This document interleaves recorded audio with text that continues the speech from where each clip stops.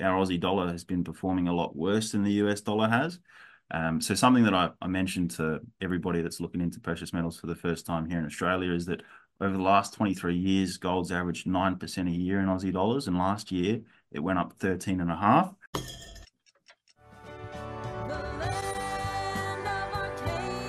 Well, hello there, my friends. Chris Marcus here with you for Arcadia Economics. And a quick announcement before we get to today's show, because as you may have noticed, we've been doing a little bit of a different schedule so far this year. And we've been moving towards something we're going to change, which fortunately has the benefit in that every morning on trading days, we will have Vince Lanci giving a morning market update. Obviously, a big focus on gold and silver, but wanted to create something that if someone was pressed for time and only had 10 or 15 minutes to watch something each day, that you'd get a full variety of the news that's affecting the markets, see any big changes in the levels, any analysis on gold and silver, but also keeping it on the shorter side so that easy to watch each day. And that will be at 9 a.m. Eastern every morning.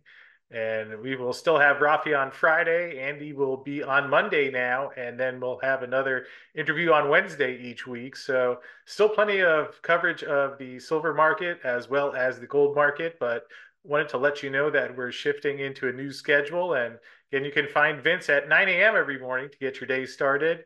Hope you will be enjoying that soon. And now, with that said, we'll turn it over to today's show. Fortunately, we're going to get a bit of an international perspective today because joining me once again is Sam Laurie from Adams Bullion over in Australia. Obviously, that's the partner of John Adams, who took the gold and silver world quite by storm. And hopefully, we'll be seeing more of John soon. Although Sam here is John's partner and student of the financial markets and going to check in. I guess, Sam, last time we talked, I believe, was mid September. And we talked about how gold actually setting record highs in a variety of foreign currencies and higher in US dollar terms since then as well. So great to have you back here and get an update on how things are going. But first of all, how are you doing, my friend? Thanks for having me, Chris. It's great to be here with you again. And yeah, been going really well on our end. It's been a busy 6 months for us at Adams Bullion. We've been growing substantially. It's been, yeah, great on our end. Yeah, it's been interesting watching the markets as well. We've been watching the gold price just climb slowly but surely in both US dollars and Aussie dollars. So good to see for all of our clients out there that have, taken advantage of that and stacked along the way. So yeah, it's been a wild ride over the last 6 months. We've seen a lot happen. No doubt that we'll talk about in the coming few minutes. But yeah, great to be here with you today, and great to see the gold price on the way up. Yeah, and especially as we look back to September in the 1940s, 1950s, so about $100 higher in that 6 month period. Obviously, we were briefly over $2,100 in US dollars for an hour or two before that came in, although settled in a range primarily above 2000. We had a slight dip below when CPI came out 2 weeks ago, but curious what you're seeing. Obviously, a slightly different perspective. As you mentioned before we started hitting the record button, that the Australian market tends to have a bit of a Western perspective on the gold matter, but obviously you're talking with people all day who are considering gold and silver. So would love to hear just any thoughts on the past 6 months and how people are responding to that. Yeah, absolutely. So yes, you're absolutely right. Here in Australia, gold and silver is not something that's very common for people to invest in. So it's got quite a Western perspective, I guess, there. Having said that, though, we're seeing plenty of people coming in and buying bullion, both existing buyers, people that have been buying for years and years, as well as new buyers, people that are buying for the first time. It's really good to see the new buyers coming in. I think what's really driving people towards bullion at the moment in Australia is interest rate policy and inflation. So, inflation here in Australia is really, really bad at the moment.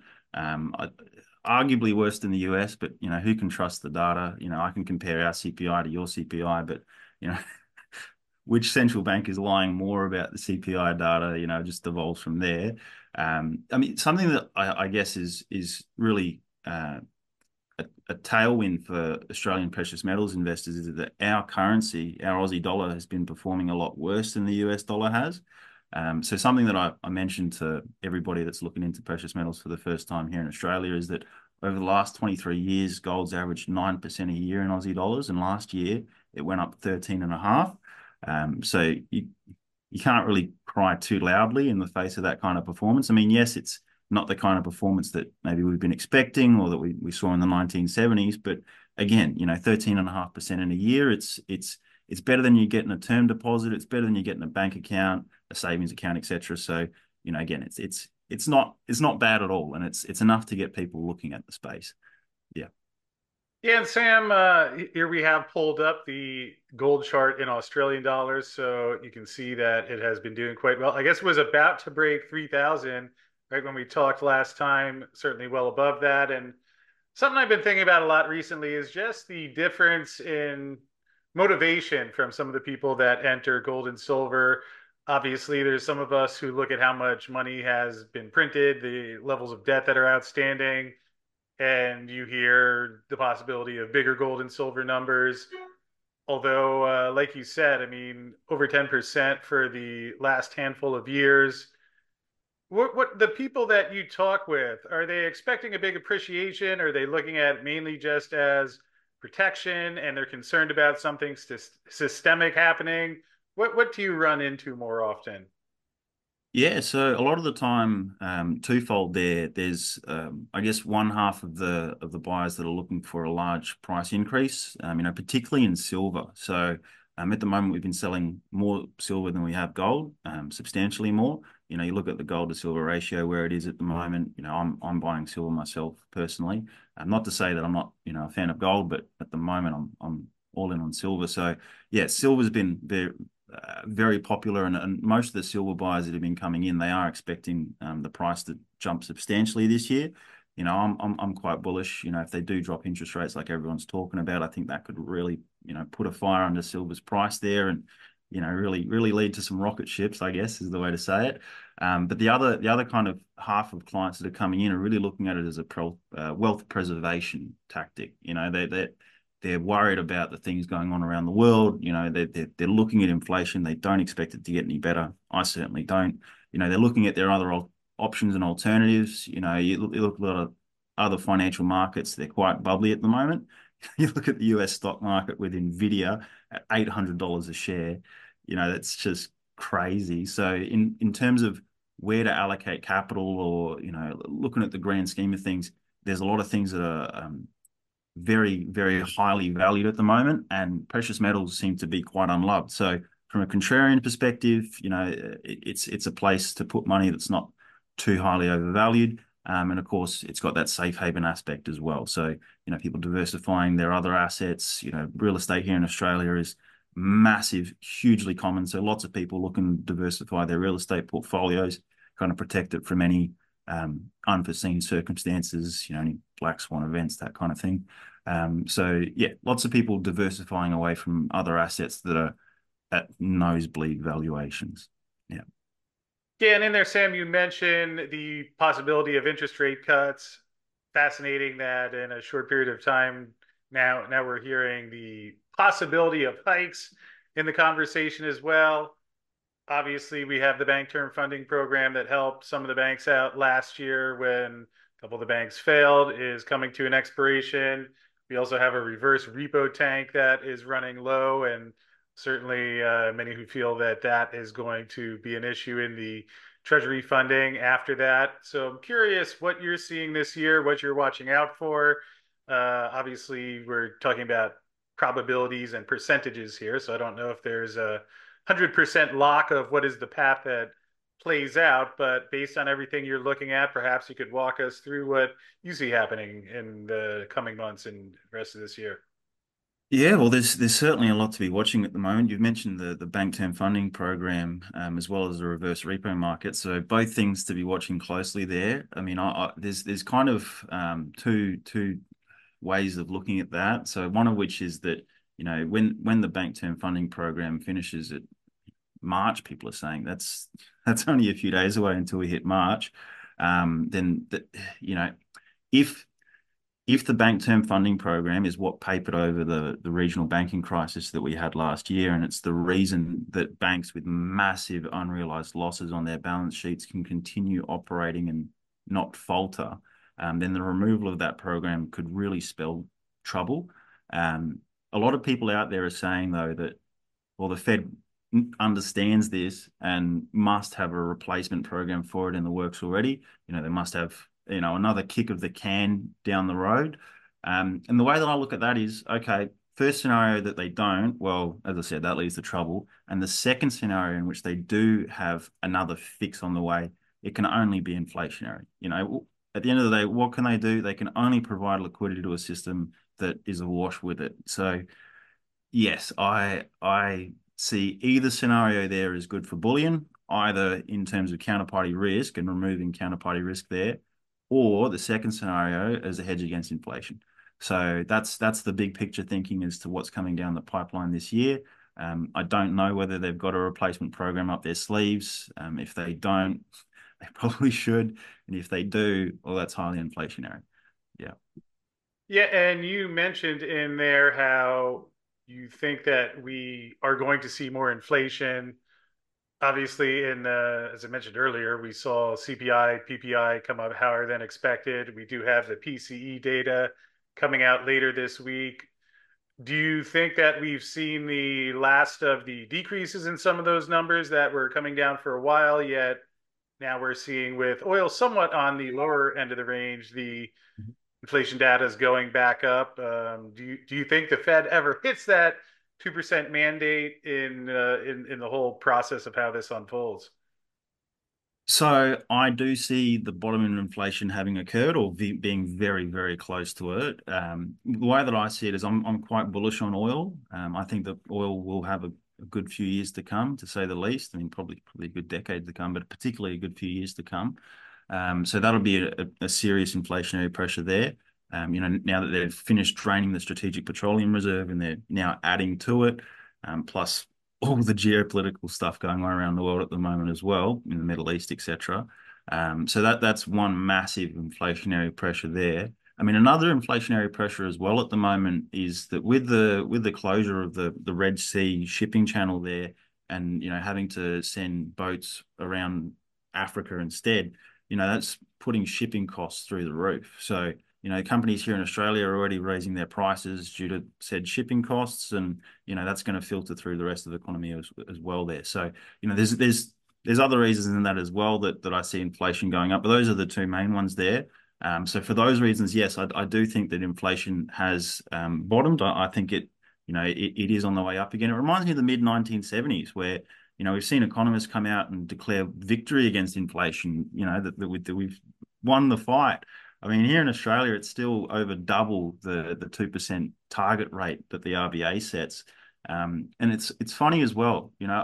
I've seen a state premier here in Australia, the chief politician for the state of Queensland, come out and say that we need lower interest rates. His constituents need lower interest rates.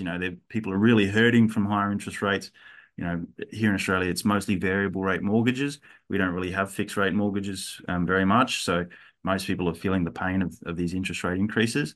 And I've also seen the Prime Minister of Australia, our version of your president, come out and say that the Reserve Bank, our version of your Fed, should lower interest rates as well. So, you talk about the political independence of central banks. I mean, here in Australia, that's really being called into question at the moment.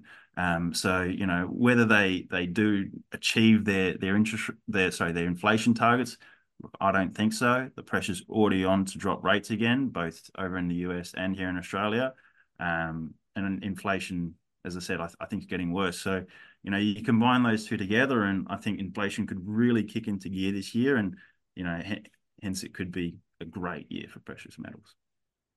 Yeah, and like you mentioned earlier, when faced with the choice, do they save the dollar or the treasury? Gee, it sure seems they've given you every indication to believe that they will back the debt. The Fed will do what they need to do. The various other central banks will do what they need to do. And I'm curious when you take a step back and perhaps look at this from a longer term perspective.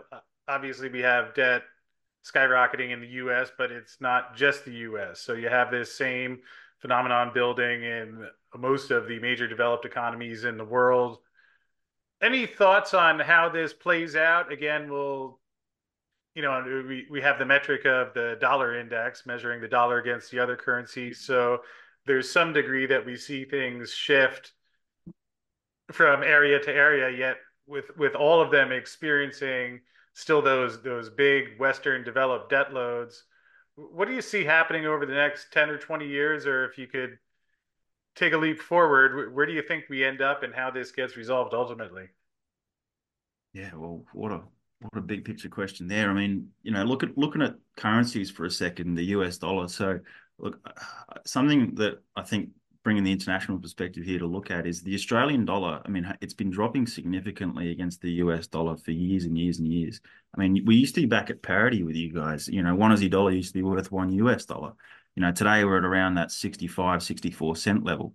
So, we've dropped significantly. And uh, here in Australia, we've got economists talking about our lower exchange rate leading to inflation. We're talking about importing our inflation, which I think is probably the wrong way of looking about it. Not to say that a weaker currency doesn't have inflationary pressures, but it's not really talking about why our currency is weakening against the US dollar. I mean, you know, you're American, you know what's happening to the US dollar, printing it out of thin air and debasing it, et cetera, et cetera.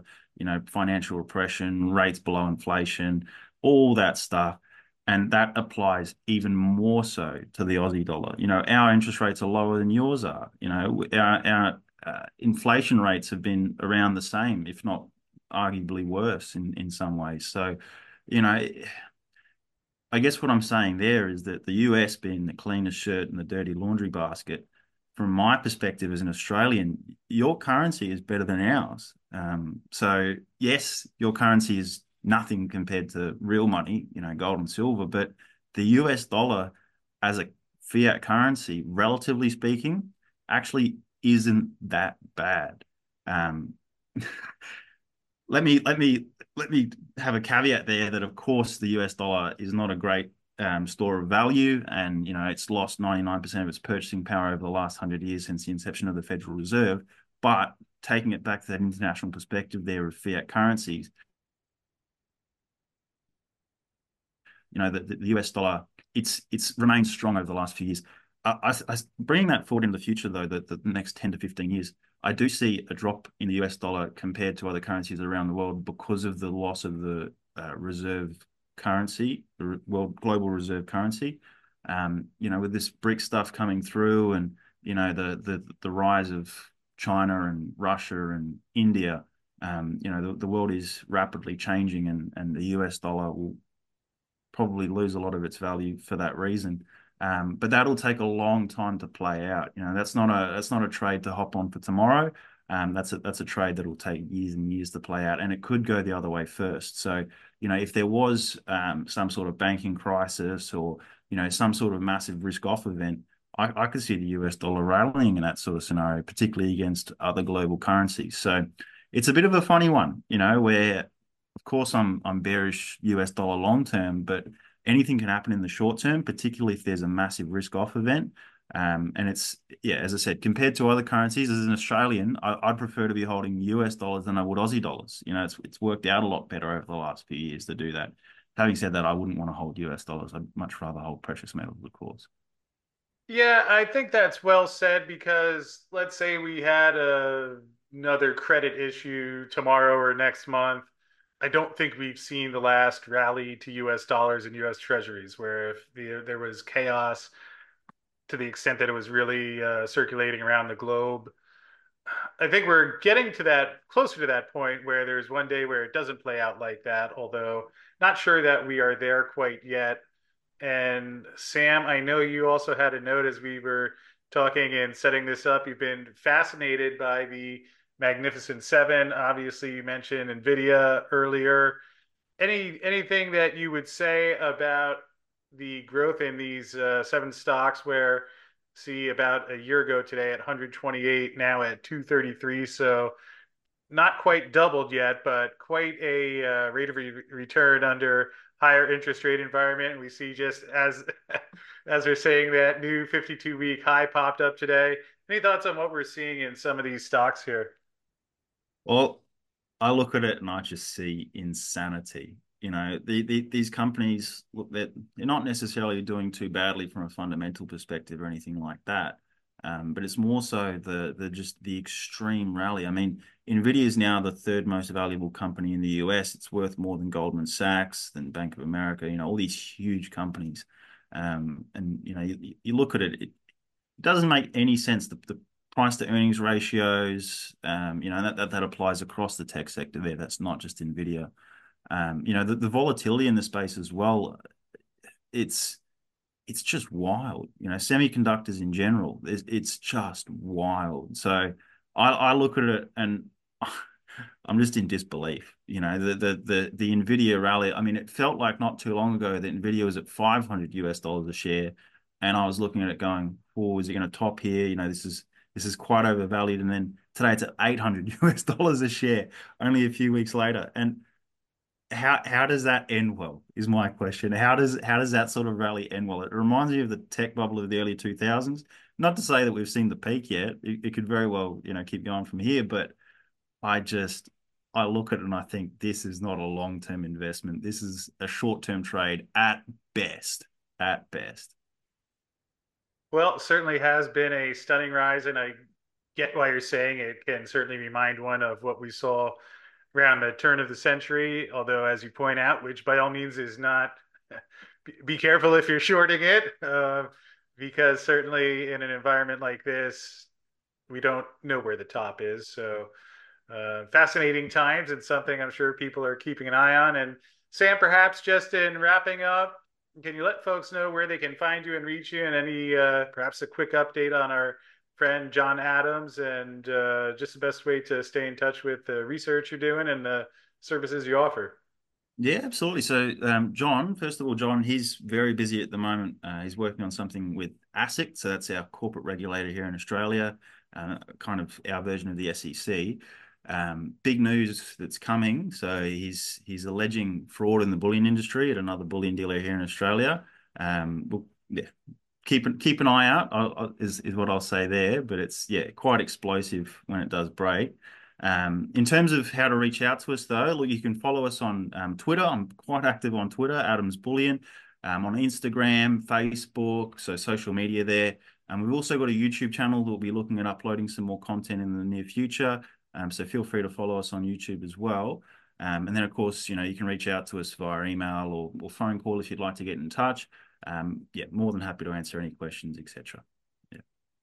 Well, Sam, I sure appreciate that. Appreciate what you're doing and offering us a bit of an international perspective once again. I think people like hearing Americans talk about gold and silver, but always helpful to see the impact and the way people are viewing it in other portions of the world. So appreciate everything you shared there, and we'll have to check back in with you soon, see how things develop, and especially after March. I wonder if that won't be a little bit of a volatile time, although we're getting closer. So thanks for everything you shared today and laying it out, and we'll catch up with you again soon, my friend.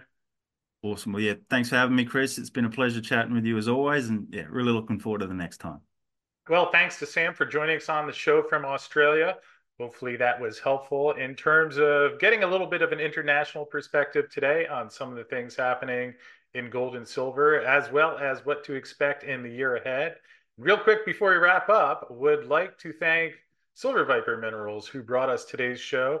And obviously, Silver Viper is advancing its La Virginia project, where their maiden resource estimate came back with 17.7 million ounces of silver equivalent in the indicated category and another 31.1 million ounces of silver equivalent in the inferred category, for a total resource of 49 million, of which Silver Viper obviously excited to eventually get out there and continue drilling to update that resource, which will eventually include some of the new targets that they are exploring, including El Molino and Macho Libre. And to find out more details about Silver Viper, where they're at in this cycle, and what they'll be doing going forward, can go to silverviperminerals.com. And we thank them for bringing you today's show. Hope you're having a great day out there, and we will see you again soon.